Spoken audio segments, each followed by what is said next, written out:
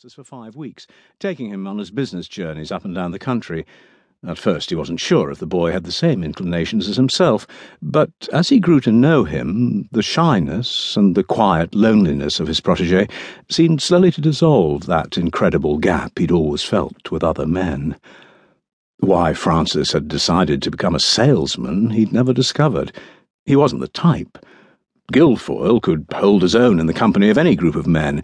He could be the typical bluff salesman, the dirty jokes, the sly wink, the backslapping, the professionalism of his trade hiding any imperfections in his maleness.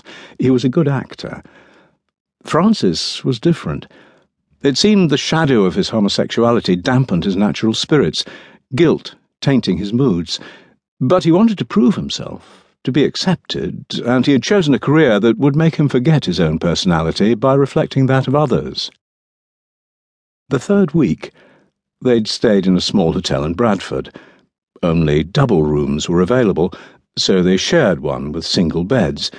They'd been drinking most of the afternoon with a client, after lunch, taking him to the usual local strip club. Guilfoyle had watched Francis in the darkened basement, called a club because it had a bar and a membership fee. The boy had watched the girls, all right, but not with the exaggerated look of lust shown on the face of their client, and on himself, of course. And when the final sequined garment of the girl had been thrown aside, he slapped the boy's thigh, under the table with skillful heartiness, letting his hand linger just for a moment, but long enough for their eyes to meet. And then he knew. Oh, that glorious moment when he really knew. There had been signs after the first week, of course. Little tests Guilfoyle had set, nothing daring, nothing that could cause even slight embarrassment if rebuffed. But he'd been right. He knew. He'd seen the smile in the boy's eyes, no surprise, not even apprehension, and certainly not alarm. The rest of the afternoon passed with a dreamlike quality. His heart beat wildly every time he looked at the boy, but still he acted superbly. His vulgar and ugly, most definitely ugly, client never suspected. They were men in a man's world, leering at big-breasted, deformed women. The boy was a bit green, of course, but they'd shown him how real men acted when they were confronted by naked thighs and fleshy tits. Guilfoyle emptied his glass of scotch, threw back his head, and laughed. When they got back to the hotel Guilfoyle had chosen for special reasons, the boy was sick. He wasn't used to drink, but Guilfoyle had plied him with whisky all afternoon. Now he began to have regrets. Perhaps he'd overdone it. Francis had been sick in the cab on the way back from the club, and then again in their room, in the sink. Guilfoyle had ordered black coffee and poured 3 cups into the half-conscious boy. There was a mess on the boy's coat and shirt, so Guilfoyle tenderly took them off and scrubbed the worst spots in hot water. Then Francis began to cry.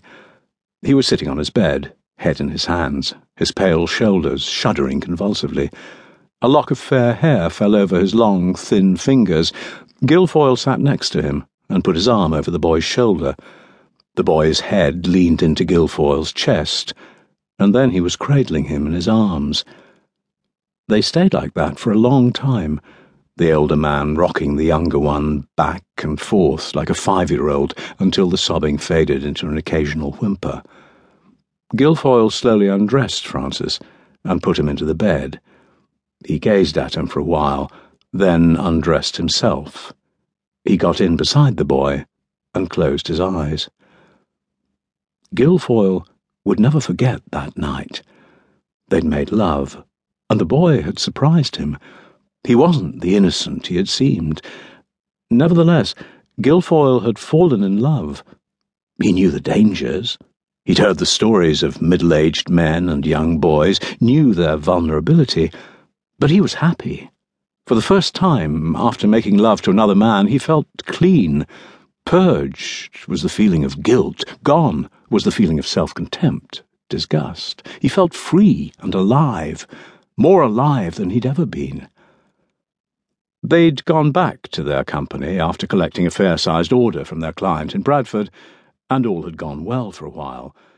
Guilfoyle expected to be area